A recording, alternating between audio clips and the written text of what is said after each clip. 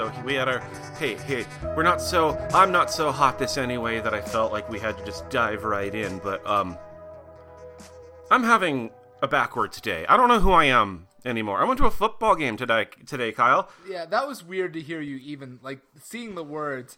Yeah, I have to record later. Right now I'm at a football game. I was like, who kidnapped you? A friend of mine, her boss has season tickets to local college football team, and today was big opening game, and she's like, you want to go? And I'm like, no, but fuck, human connection, right? Come on. Oh, I guess do it. And I was baked in the sun and watched people go back and forth, hitting each other, throwing a ball. And, you know, I don't, like, dislike it so much as I did when I'm younger. I'm like, I can't believe in Neanderthal. But I'm still like, yeah, I really still don't know what's happening. I know the basic rules and the fundamentals of the game, but, like, I cannot appreciate whether that guy getting around that other guy was a huge good thing or a regular good thing or whatever, But so that's part of it, right? I do that. But the other part of it is I woke up not feeling good. I had a headache. I don't know why. I was ornery. I was not ready to get my day together. I made my most frequent breakfast I have of TKG, a.k.a. Tamago Kake Gohan, a.k.a. egg with rice. And, I put too much water. I had soupy rice. Real bummer. I'm not having a good morning. And then I watch this episode, and I'm like, fuck. You mean the episode of The Big Bang Theory, the thing you were counting on turning everything around, the one thing that you're like, well, if everything else in my day is going shit, at least I can count on the antics of Sheldon Cooper to make things better for me. But Kyle, do it? No, it did. It did. I loved this stupid episode. I had such a good time, and I feel caught with my pants down. But can I be honest with you? And I know it's got to be for the same. There's only one thing that shines in this episode. I say two things, but there's also, I think we're in agreement on number one. But I think we have a contender for the best cameo ever. Absolutely. So yeah, let's just get into it. So, hey, this is the Big Bang Theory. I'm Kyle. I'm Nick, and every 2 weeks we watch an episode of this television show, and in spite of our usual desire to talk about anything else, yeah, apparently we're having a really good time with this one, which is officially titled Season 7, Episode 14, The Convention Conundrum. And the summary, blissfully short on the fan wiki, is, after the guys can't get tickets to Comic-Con, Sheldon tries to set up his own convention and approaches James Earl Jones to be a panelist. The girls go out to a hotel for some tea.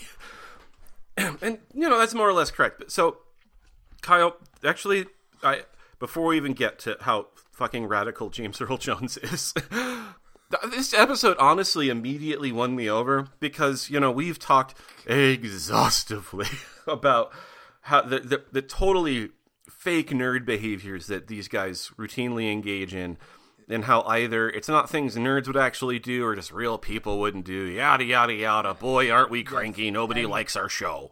And yes, this one does. Yes, nobody likes our show. We're too mean to the show. But no, you're right. I know what you're about to say. This episode did begin with an experience that I have actually had, and I think many other nerds have had. Not exactly like this, but basically this. Where it was stylized. It was dramatized. It wasn't. They're using laptops. Me, it was like getting up at 8 a.m. with my phone. But it was basically the same thing. No, which is just that, yeah, the boys, they don't get into Comic-Con. Not for lack of trying, because the intro to the episode is all four of the main boy gang, laptops in each of their laps, all in Sheldon's apartment. And, at first they're counting down to what seems like it's going to be a rocket launch.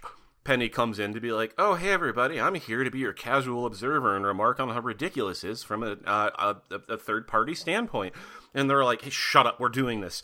And so the countdown starts. And click, click, click, click, click, click. Oh, God, we are trying to get through the Comic-Con ticket purchasing menu so quickly. We are trained to do this. We're all going to get in and do whatever we need. But, obviously, the point of this episode is it doesn't work, and there's no, hilarious reason they don't get in. It's just, it's such high demand that they can't. Which is a little, I guess, this is not a complaint about the episode. This is a complaint about Comic-Con. If I were called out in a national syndicated television show that was watched by millions of people about how shitty access to my convention is, that would put me on notice. And Kyle, to the best of my knowledge, Comic-Con has never fixed this problem. I interpret this 100% the opposite way, which is that this is not a call-out, but this is... Free advertising? Yes. This is 100% just a, hey, look how exclusive this is, and how if you want even a chance of getting these tickets, you've got to be like these guys who, quality OG nerds, know that you've got to be there the moment the queue starts. And so, kind of increase the artificial scarcity so everyone puts themselves in that position. Yeah, I don't know. And nerds will put up with it because they'll just eat whatever slop you give them. That said, I did think that was one of the more realistic nerd moments. And Penny, her reactions, while not remarkable, were actually, she's like, oh, this is sad. Oh, now it's sad for a different reason. Now it's sad for the first reason. And so that's all fine. But then what happens is we have an A, B, and C plot. The A plot is fine. It is the three nerds, sans Sheldon, are like, okay, we're going to scalp tickets. And Sheldon is like, that, you could get banned for life. That's a crime. I'm obviously a big fussy goody two-shoes, and I'm out. I'm going to start my own convention. And they're like, all right, well, go be a loser. We're going to be cool bad boys. Long story short, doesn't work out. They wait until the moment that the guy who scalped the tickets arrives at Leonard's door, and they just close, they lock the door, turn off the lights. That effectively resolves A plot. B plot is let's get around them and just go C plot first, which is the ladies are like, you dorks, we're going to go be sophisticates and have a fancy tea party, which they do. And they're like, oh, hey, this is populated almost wherever they go, the tea house or whatever. And it's populated exclusively by like 8-year-olds. And they're like, oh, God, this is stupid. Like, we pretend we're more adult, and look, now we're in a more childlike environment than even our nerdy boyfriends are. And so they gripe. They go get drinks at the nearby bar. Kyle, we're going to say something? Or? Oh, I was just going to say it's a rookie mistake. Everybody, if the first thing you check when you're signing up for a brunch outing is whether it serves alcohol, and if it doesn't, it's for kids. Yeah. Well, and I'm going to admit, I can't really remember how that part resolves other than them being like, oh, yeah, I guess we should have more fun. Yeah, it leads to them sitting around the bar, having a, not really like particularly realistic, but sort of a conversation you see in a lot of TV shows about what it means to be an adult and when are you sufficiently grown up, and should they all take steps to get their shit together. Ted Mosby on How I Met Your Mother would have this conversation with the other characters like once every 3 episodes for the span of like 8 seasons. And frankly, it was my least favorite thing about his character and possibly that whole show. So this was not bad because this is, I think, the first time they've ever like said, hey, are we being a little juvenile? So I'll let it pass. But, that was basically, I think, all they talked about. And if I'm remembering, I'm starting to think maybe like the joke that capped all that off was Amy kind of bemoaning, like, yeah, I don't feel like a real woman at all. I've never even been with a man. And Bernadette says, "Oh yeah, well, it doesn't it's not being with a man that means you're adult. Otherwise, Penny would be older than all of us." Well, yeah, that's one of the jokes. My favorite joke, though, that happened is everybody keeps thinking that Bernadette, because again, it's a children's tea party. Yes. So when they Bernadette show up, looks like 4'11" or whatever. Right. I mean, you don't actually. It would have been so much better if they'd actually showed them having this interaction with like a waiter or something. But it's still funny on its face because she's like, "I can't believe everyone here has assumed that I'm Penny's daughter." We got James Earl Jones on this episode. You think we're paying anyone else to talk, Kyle? That's right. It probably was a little bit expensive to get James Earl Jones. Yeah. And, let's get to that because the best cameo I've ever fucking seen on the show. He's incredible. And so Sheldon, in what is essentially the main plot, does try to put his own convention together to spite Comic-Con. And it's not going well, predictably. There's no great joke about it. He is just going through whatever massive list of every sci-fi celebrity you can possibly think of and striking out. But, Leonard checks in, asks him how's it going, and he's like, hey, you're never going to believe this. I have pieced together from some of James Earl Jones' recent activity combined with older interviews to suss out that he will be eating at his favorite sushi restaurant tonight.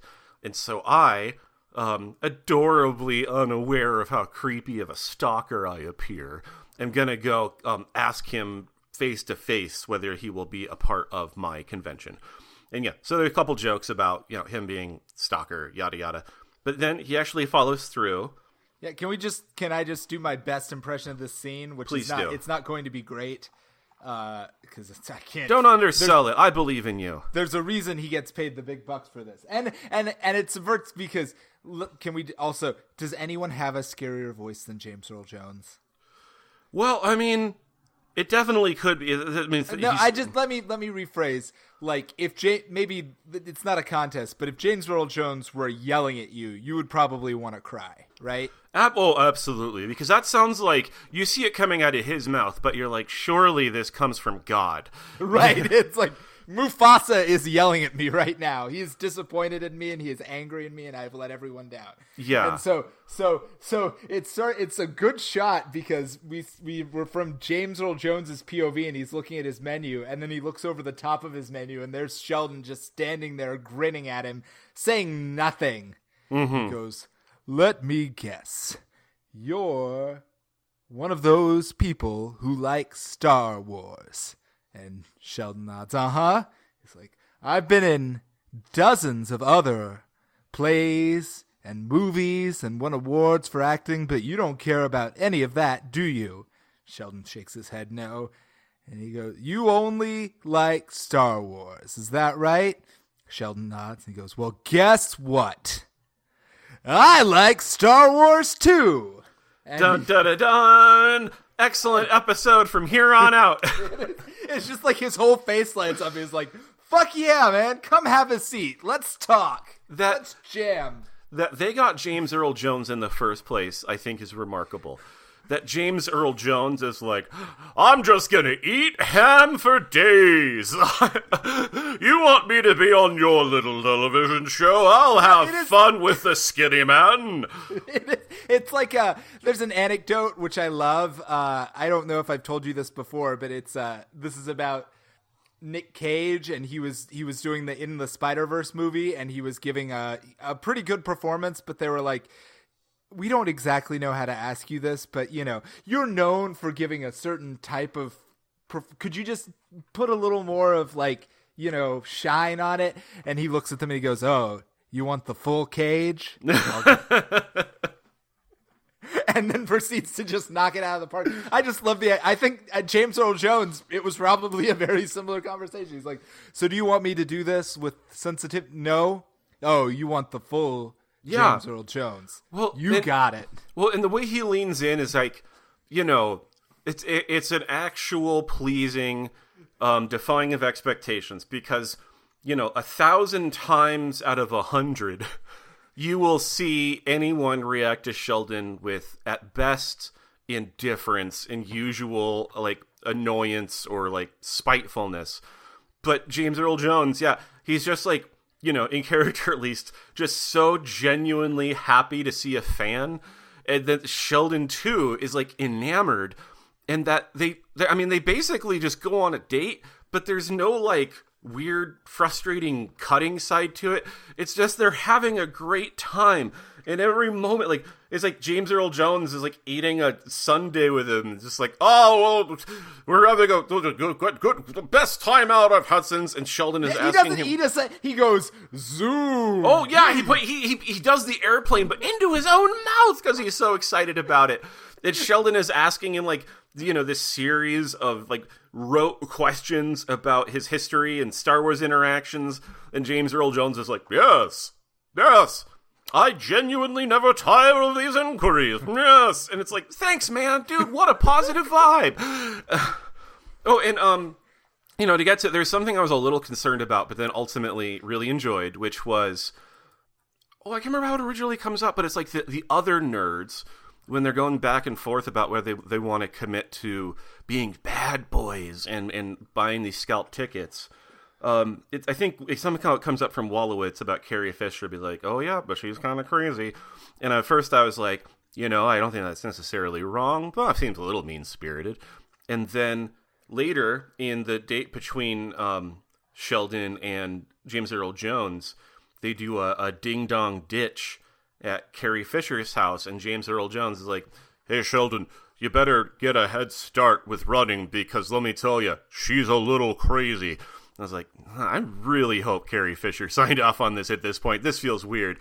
And sure enough, Carrie Fisher comes out, not looking crazy, but not that crazy, like she looks like a normal Carrie Fisher carrying a baseball bat. And I'm like, oh, you know what? I'm 100% back on board again. This is great.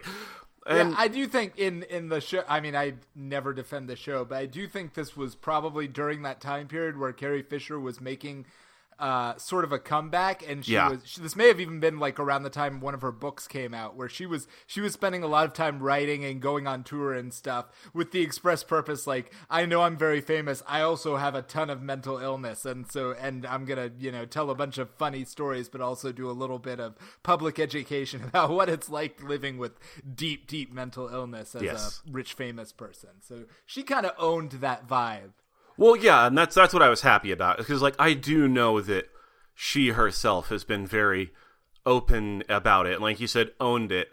I was just initially concerned that they were just kind of riffing on her ordeals, but again, I know it's the magic of his voice, right? It's not well, it is something amazing, which is why he's one of the world's most famous and noticeable actors. But I also know that it's so weird. Because she's like, it's not funny anymore, James. And you just hear from the distance, then why am I still laughing? Ah, ha, ha, ha, ha. It's like, No, it's great. Everything he says, they're on top of a fucking Ferris wheel, and he's like, and Sheldon's like, I'm on a Ferris wheel with James Earl Jones, and I'm having a great time, and James Earl Jones is like, I am too. You know what? It's like James Earl Jones is magic. It's like he's Totoro in this episode. He's just like Sheldon's like fucking magical best friend, and it's great.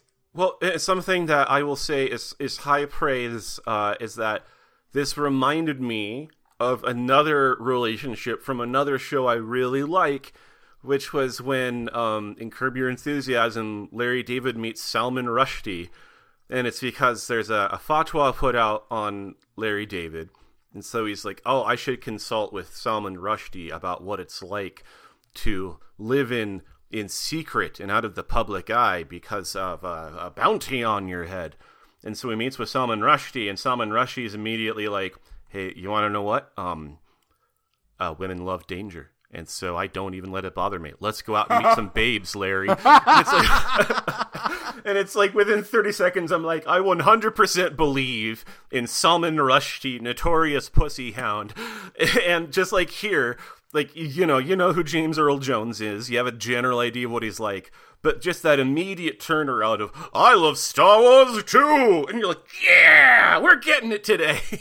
And it even goes, like, they don't show it, but they even took it the step further that I thought was really good, which is it's never sinister. No. Basically, by the end, Sheldon is tired because James Earl Jones just loves life so much that it's starting to tire Sheldon out. They apparently, after the Ferris wheel and the karaoke, they went out to the strip club, and they've been in the and then we cut to them in a sauna, and James Earl Jones is talking about pool wrestling Marlon Brando, chicken fighting with Bo and Jeff Bridges on their shoulders, and Sheldon is like, I just don't know how much more I have in me.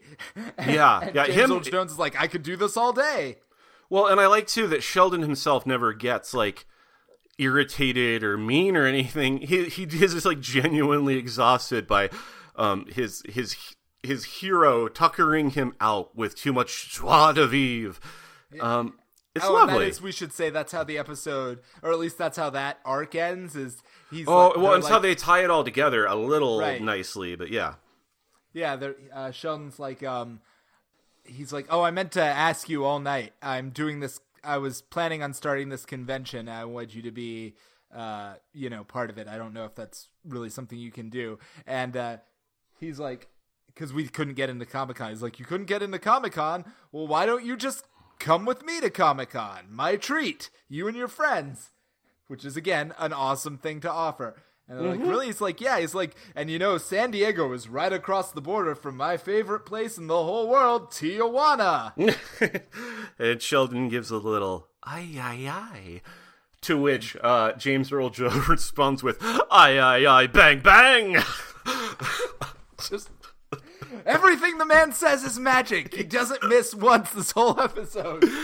No, he's great. Yeah, and it's like, you keep just waiting. I don't know. My general cynicism or my reasonable reaction to this show is like, all right, well, when does it fall apart? And it doesn't. He's great. Their thing totally works. Yeah, like, and you know what? Like I guess it is more the B plot with the scalped tickets. I don't hate it. I didn't love it. I think there was like just enough balance of it that I was like, okay, other things are happening, that the other character is involved, and now we're back to the good stuff, baby. So yeah, it worked for me. Far from a perfect episode for those reasons, like the other plots just do not compare. But no, James Earl Jones just shines so brightly, and I think actually worked really well with Sheldon. So. Thank you, James Earl Jones, for carrying this whole episode on your back like goddamn Atlas. Yeah, a real professional, a real whatever star. They paid him, it wasn't enough. Yeah, well, just lovely. So, Kyle, anything else about the actual episode you want to talk about then? No. Okay, well, if we want to just like go right into our recommendations, then I have a couple like partial recommends that I was going to bang out. No big one, you got to do it thing. So I can do that. Or if you've got one, feel free to go first. I'll go. So it feels weird to recommend a podcast that is that is much more popular than our podcast. So it's just like, if you're into podcasts, chances are you've already heard of this podcast. But recently I discovered this podcast called Ruined, which I really like. I mean, I just love the premise of it, and then it is pretty well done. All of the episodes that I've listened to so far, and the premise of Ruined are just it's two friends, two women who I think are both professional writers in like LA, TV writers, and during COVID, they had nothing to do and they couldn't go outside, so they started this podcast based around the fact that one of them loves horror movies and the other can't stand watching horror movies but is always very curious about what happens in them. So literally every episode is just one person describing in really frankly like praiseworthy detail, like scene for scene, sometimes shot for shot, complete with like commentary and guesses that what the thematic nuance might be, just like every bit of a horror movie that she's seen, and the other friend just listening and providing like color and being like, oh my god, his head does what? Jesus. Yeah, you don't want to see that. No, that would be really scary if I were watching it, but it sounds kind of cool. And that's the whole show. Is they chat, she describes a different horror movie, and then her friend's like, yeah, awesome. Never going to watch that. That sounds fun. It does sound, right? Well, and it's like, because I have friends who, and it freaks me out that people do this. It's like, well, I'm not sure I want to see that movie, so I'll just read the synopsis or the whole summary. And I'm like, but if you're not sure, that means you might watch it someday, right? And so you're just gonna settle for this? But I forget that there are also cases like with horror movies that, yeah, someone might be interested in the plot, but too much of a weenie, too much of I had a real bad time at Hereditary, even though I was happy to be with my friend Nick kind of vibe. Wow. Okay. Yeah. Well, yeah, because you've admitted to it on here. It was a loving jab. I was happy to be there with you, but I remember you didn't enjoy it. And I also remember the time, which I'm pretty sure I've mentioned a couple of times, I took a friend to see Cabin in the Woods because I was like, this is going to be funny, scary. And then she just had an awful, awful time. Not funny enough scary. No. But that, yeah.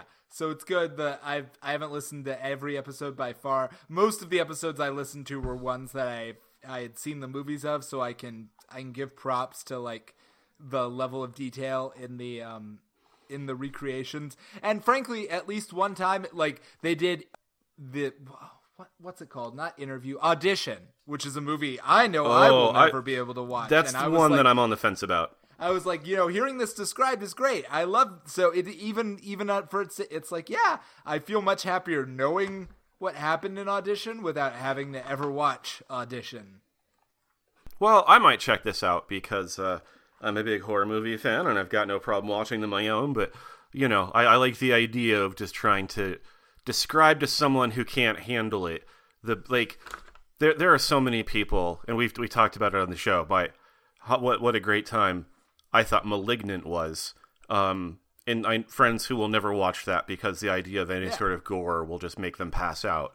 I haven't listened to that episode yet, but that's in my queue. They do Malignant. Hell yeah. So it makes me like not horror movie, but I'm wondering if there's some incredibly, I feel like we could copy this format for something else, some like long form anime or like incredibly dense.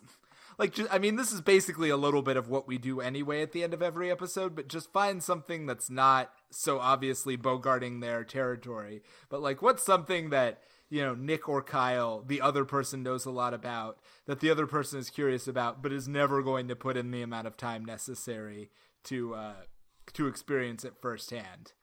I like that. We can mansplain to each other. Yeah, we'd call it mansplaining. That's probably that'll be another show where people will look it up, not realize that it is basically about the opposite of what the title says, and leave a lot of angry reviews. How could it fail? Yeah, no, I support that because we're not here to win. We're here to be mad that we're not winning. So, and we're doing a great job of that. I don't know. I think I think in spite of bare minimum effort into this podcast, people still listen to us. It's great. Hey, people that are listening, thanks. You freaks, thanks. That's as much engagement as I'm going to give you. But it's Ruined was the name again, by the way. Is that right? Okay. So I'm going to narrow mine down, actually, because there's like a few things I've liked, which I've really loved. But I'm going to recommend something that is bad. But because it awoke something inside of me that like rekindled the joy I remember I can get from a bad movie, which is I watched it last night. I was just bored. I went to the Spirit Halloween store last night, and I was like, I don't feel inspired. I don't know. This isn't making me feel adequately spooky, and I had a miserable week at work, and so I was feeling genuinely bummed out, looking for some passive entertainment, and I was like, Spawn is leaving HBO, huh? Spawn. 1997 Spawn. I'll watch that. I remember when I was 13 thinking it was passable. And Kyle, have you ever seen this film? Okay. I was confused because I thought you were about to talk about the relatively underrated but bizarre animated TV show Spawn. No, which you're talking about the is it Michael J. White in that movie? Yes. And John Leguizamo plays the Violator. Johnny Legs. He's in it, dancing.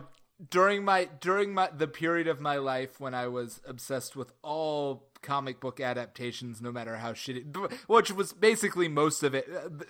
So basically, before the Marvel movies came and turned all culture into comic books, if you were into comic book stuff and they made an adaptation, you basically felt like it was your job to go see it. Mm-hmm. So, 8-year-old me, I think, saw Spawn 4 times, which was probably not great. But yes, I definitely remember.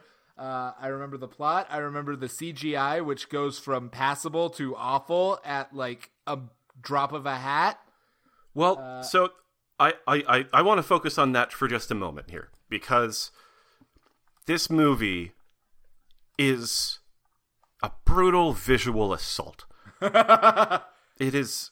The credits themselves, the opening credits, are so long and nightmarish it's like the title credits from the film Seven were sent through the portal that they create in I can't believe I'm forgetting the name of the Event Horizon, the Hellscape portal. It looks so terrible. In addition, it's like dark, scary hellfire, shaky, scratchy, and it just looks like garbage. And that's most of the movie. And the reason I jumped in to emphasize this part is because this was put together primarily by like visual effects specialists. The letters ILM are attached to this production, Kyle, and it's awful. It's like I can't remember exactly where we were at in 1997, but this stands out as remarkably bad, and at the same time something that they were so incredibly proud of. And yeah, I was reading about it on Wikipedia after I watched it, and yeah, I guess the number of visual effects scenes kept ballooning to where it was like double or quadruple the initial plan for. That ends effectively doubled the budget, and they put like so much effort into cranking it out that the final effects shots were being completed like within the week that the movie was releasing. Like they were just slapping it together to get it out the door, and it shows. But the thing is like, I feel like watching it, like that it doesn't feel to me anyway like it was something that like people were phoning in. It feels like earnestly bad, and that's the reason I'm recommending it. It's like, I don't think Michael J. White at any point is like, I'm above this or this is stupid. I feel like he was pretty psyched to play Spawn. And Spawn is such like a bizarrely like of its time comic in its attitude. And even as little as I know about it, I know that you can't do a PG-13 version of it, which is what they do. And so instead of having like, there's actually one scene, it's hilarious in how unimpactful it is. It's like Spawn is finally getting his initial powers and breaking into some armory so he can get every gun known to man. And he, with his chains a-flailing and his knife hands glistening and his cape flowing out all around him, he descends grisly and ghouly upon an unsuspecting pair of security guards. Oh, what will happen? They'll be dragged unconscious into the next scene and left alone. Like, why? What did he hit them? Did he do it? Wow. And it's not like I need gratuitous violence, but that's what Spawn is. It's a spooky man from hell fighting angels with, like, machine guns in the comics. Yeah. It's the mid-90s personified. Yes. It's like so... That's exactly right, and it's so hard to describe it because it's embarrassing and it's correct. It's like adult Power Rangers with blood. It's just hard to... Well, and after watching the movie, even the fucking, like, the character was always basically like, what if Venom and Ghost Rider had a baby? Like, yes. It's just like... And so after I did watch the movie last night, I went and watched just a little bit of the animated show, which I was happy to see is still on HBO, and so I'm going to probably follow and finish that. But that's also hilarious because I think... So, all of this is the brainchild of Todd McFarlane, and... For the first episode, at least, of the Spawn animated series, he introduces it. And he very much wants to be that mid-90s cool. And also very much stands out exactly why I'm so glad we are no longer there. Of Midwestern dorks trying to be dark and mysterious. Because he's trying to talk all serious to the camera, but he's got his thick accent, and it's like... Hey, buddy, you want to see something really fucked up? What if you had to make a real difficult decision because you were torn between losing your soul and losing your love? Well, hey, I'm Todd McFarlane. I'm here to tell you, it's going to get real around here, so you better turn off your gosh darned lights and get ready to get smoked. And it's like, why are you cute? You're cute. Like, you should be wearing overalls and eating hay. Like, what is this? That is much better. I will watch more of the animated series because it is, I think, kind of overlooked in the art style at the very least is radical. He does I mean, at the very least, I have very clear recollections of, like, and not why this was just one that, you know, sometimes when you were a kid, and your parents had HBO, you would just stay up too late, and then you would see things that you were not supposed to see. David things. Yeah. Well, I remember catching, like, the double feature was Oz and Spawn back to back. Like, I remember very clearly those time slots were, like, one right after the other. Yeah. So this is the hard 19-year-old time slot. Yeah. So Oz, which was a incredibly graphic, realistic look at prison, and then Spawn, where he's like putting his fist through people's like chests and stuff. They should have known. I mean, the thing I most remember being disappointed, and I shouldn't have, because it's totally fair. It's just like they couldn't do the cape because the cape was just too complicated for like what. I mean, he has the cape in like half a scene in that movie, but for most of it, he does not have the cape. And I get why, because that cape was like way beyond the capabilities of. It would probably be a bitch to animate now, but it definitely feels like them trying to do too much too early. Well, I think there's a case of that because there are scenes with the cape, and it is always like, oh yeah, that's where all the money went. But it's so cheesy at the same time and so sparse in its production design where, you know, you're going into these big bases and things look like so cheap and cartoony and like TV movie quality. And that's usually not stuff that like stands out too much to me, but it was really noticeable how just like how cheap everything looks. And also I was thinking, again from the Wikipedia, I guess I didn't realize it's part of the hype about this movie. I think this was like the first big black superhero movie. I think at about maybe later that year, the next year, Blade came out. And what I think sets these two movies a galaxy apart is the charisma of their stars. Because I feel like, oh, sorry, go ahead. No, finish what you're saying.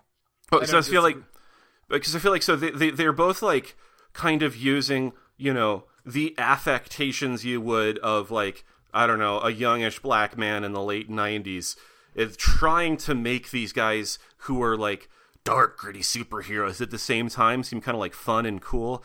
And Wesley Snipes can pull it off. He can make a fun face or give you like a fuck yeah or whatever, and you buy into it.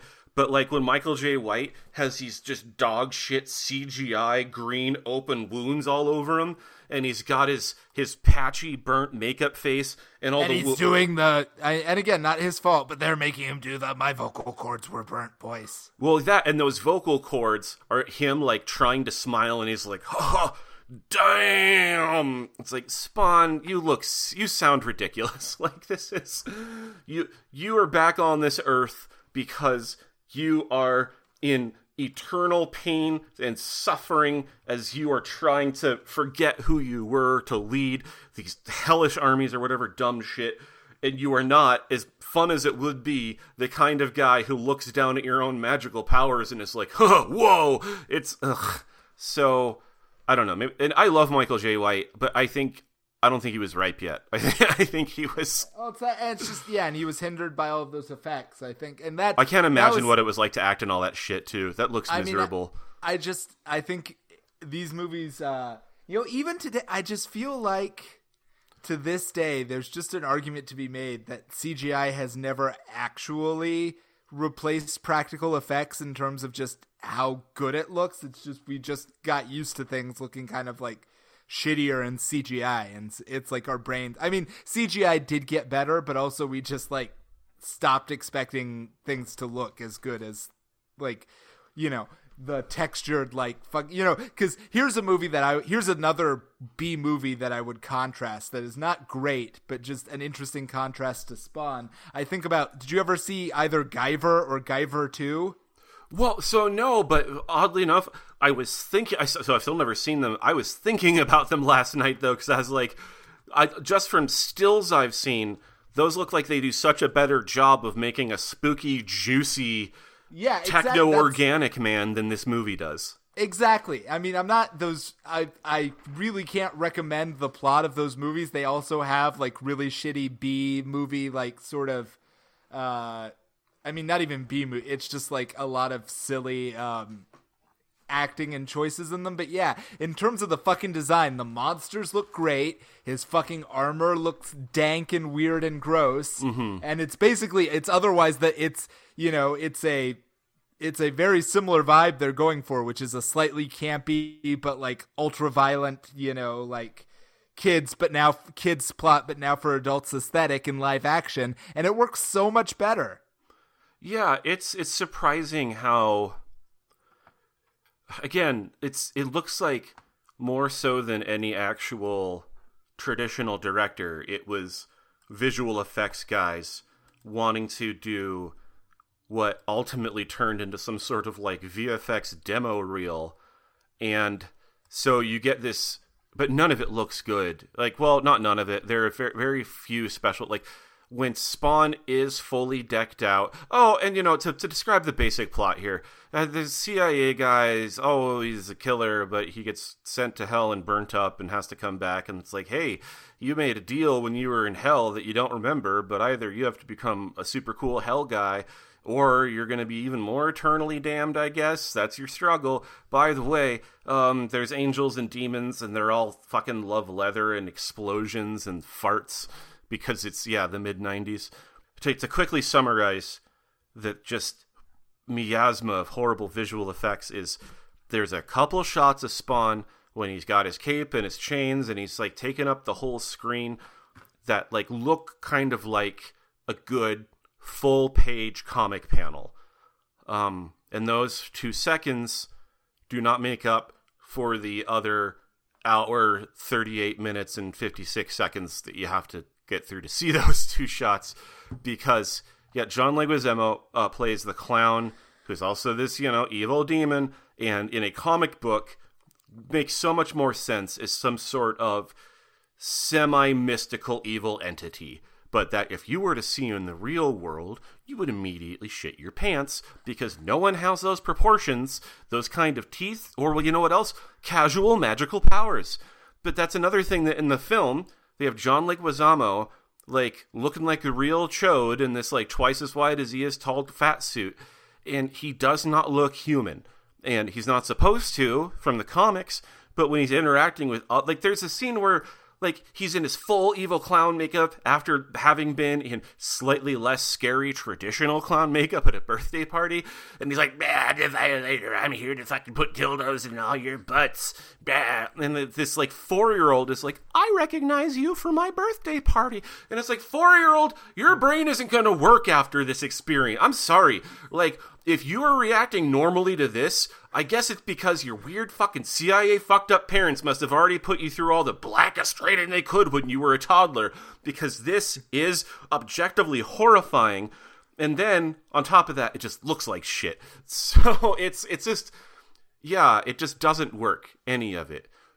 But like, it's fun to watch in the way that, like, I feel like it so obviously doesn't work that it's bizarre to think that people making it at the time, after like any day of shooting or any shot, were like, we got that one. That was the one.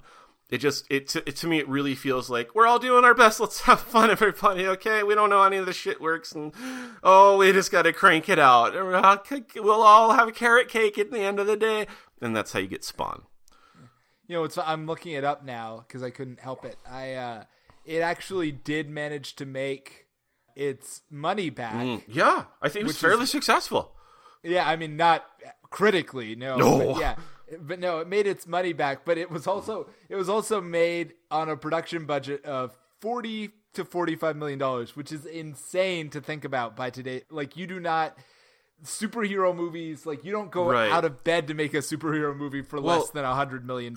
And again, I believe that is the ballooned budget. It was supposed to be half that before they really cranked up the VFX stuff. So, not only ridiculous in its full budget, but the idea that they would try to make any movie for any fraction of that is insane. But so that's why we just have to all collectively stop watching superhero movies, I guess. But it is the weirdest thing about this whole era that we've been in, where everything gets made. It's that I know they've tried like multiple times, but just the fact that we never came back around to Spawn, that Spawn was like, I mean, and I don't know, Nick, because you were not production hell is what I read in Wikipedia, but continue. because I know you even worked at like I think a comic book shop at Sure. a certain point in your life, but it is just hard to explain to people who were not around then just how big Spawn was in the 90s. Like as we all look back and we're like, oh yeah, this is ridiculous fucking shit. But it was like inescapable. And it's so hard to describe its success because it's not like I haven't read enough of it. I can't tell you if it's bad or like not worth its popularity or whatever. I have. It's not. Well, I hear it's fine. Ask me about it sometime. Yeah, but like, yeah. So as someone that wasn't into comics at the time Spawn was coming out, it was like, okay, basically you've got your superheroes, which are your Marvels and DC, and then you got your cute Archie kid stuff and whatever. And then there's this weird independent studio, and this guy, he's a spooky demon from hell. Oh, and he's dressed all badass in a big, he's got fucking machine guns. And people are bleeding. Oh, but it's fun too. It's like a music video, and it's all God, yeah. Ooh, boy, there is no 13-year-old that will not identify this, or like no 17-year-old that should stop identifying with this, or a 39-year-old who looks and says, I honestly still think this shit's pretty cool.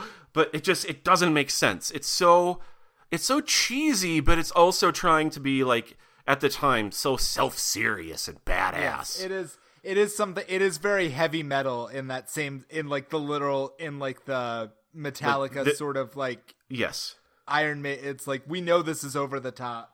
But isn't it just kind of fun just how we refuse to back down from how over the top it is, and we're always trying to figure out how to make it more over the top. Well, you say that. Actually, go ahead. Go ahead. I was going to say, the whole premise makes more sense if you sing it as like heavy metal lyrics, like, man from the government sent down to the pit. He's coming back. He's got his chains and his whips, and he's not gonna quit. He's Spawn. Hellspawn. He's the Hellspawn. And you say it like that, and you're like, oh, I'd put up with that for at least 3.5 minutes. But yeah, it's bizarre. Yeah, it's interesting to follow the comic book, because we just so in more recent news, there was a very successful relaunch of Venom. That was basically just a giant love letter to Spawn, and how like basically the guy writing it was just like, yeah, I really like Spawn in the 90s. Spawn has not been good for a long time, but I basically took Venom and I tried to tell the type of stories that I liked in Spawn, and it was great, and it was also very epic. And then similarly, you just see, there's like Cosmic Ghost Rider, which is basically somebody asked, hey, what if Ghost Rider were also the Punisher and also had the powers of like the Silver Surfer?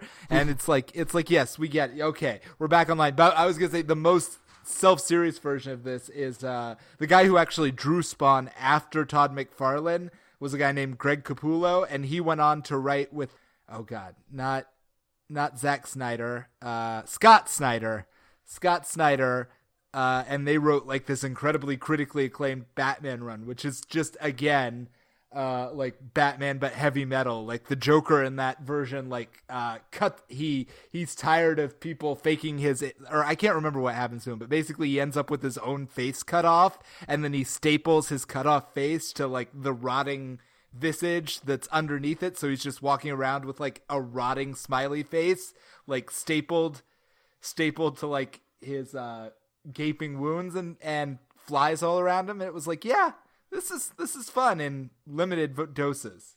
All right, so are we concluding by recommending Spooky Metal Joker? Is that where we're at? Yeah, I mean, yeah, that's a pretty good run on Batman. Court of Owls, that's where that like that storyline came from, and you can just go from there. I was also going to say my one nitpick with Todd McFarlane is he lies about like what he was going for, because now if you ask him, he was like, no, Spawn was never intended to be like anything like a superhero comic. It was always like a straight horror comic. It's like, hey buddy, hey Todd, if that's true, can I ask you one question? Why's he got the fucking cape, Todd? Why's he got that cape? Why's he got the big Batman cape? If it's supposed to be a spooky horror monster, why does he look like glam Castlevania Dracula with a mask and a cape? I'm glad you said glam, because that's a word that has been attached to my image of him. Is like, I wasn't like glam rock, but definitely the glam style. Metal. Glam metal for sure, yeah. Spawn. But you know what? This is another thing I'll say. John Leguizamo, consummate professional. I'm sure he was exactly as disgusting and obnoxious as he was supposed to be, and so never blame John Leguizamo for the movies he's in. He always he shows up, he gets paid, he turns in the best performance he can give. Loved him in Super Mario movie, loved him in Spawn. He does what you give him the money, much like James Earl Jones in this episode of Big Bang thanks Theory. Thanks for bringing it back. I feel good again. Yeah. What a great appearance. Yeah, that was a few years ago. I don't know what he's up to now, but I think as we're wrapping up here, I think we should all just, I don't want to like cause problems or anything, but everyone just try to get yourself a little James Earl Jones. I'm going to be looking out for him myself. I don't want to say that this episode has to be 100% reliable representation of him, but it seems he's at least open to just dining with strangers, and so let's all go out there and go jonesing for some Jones.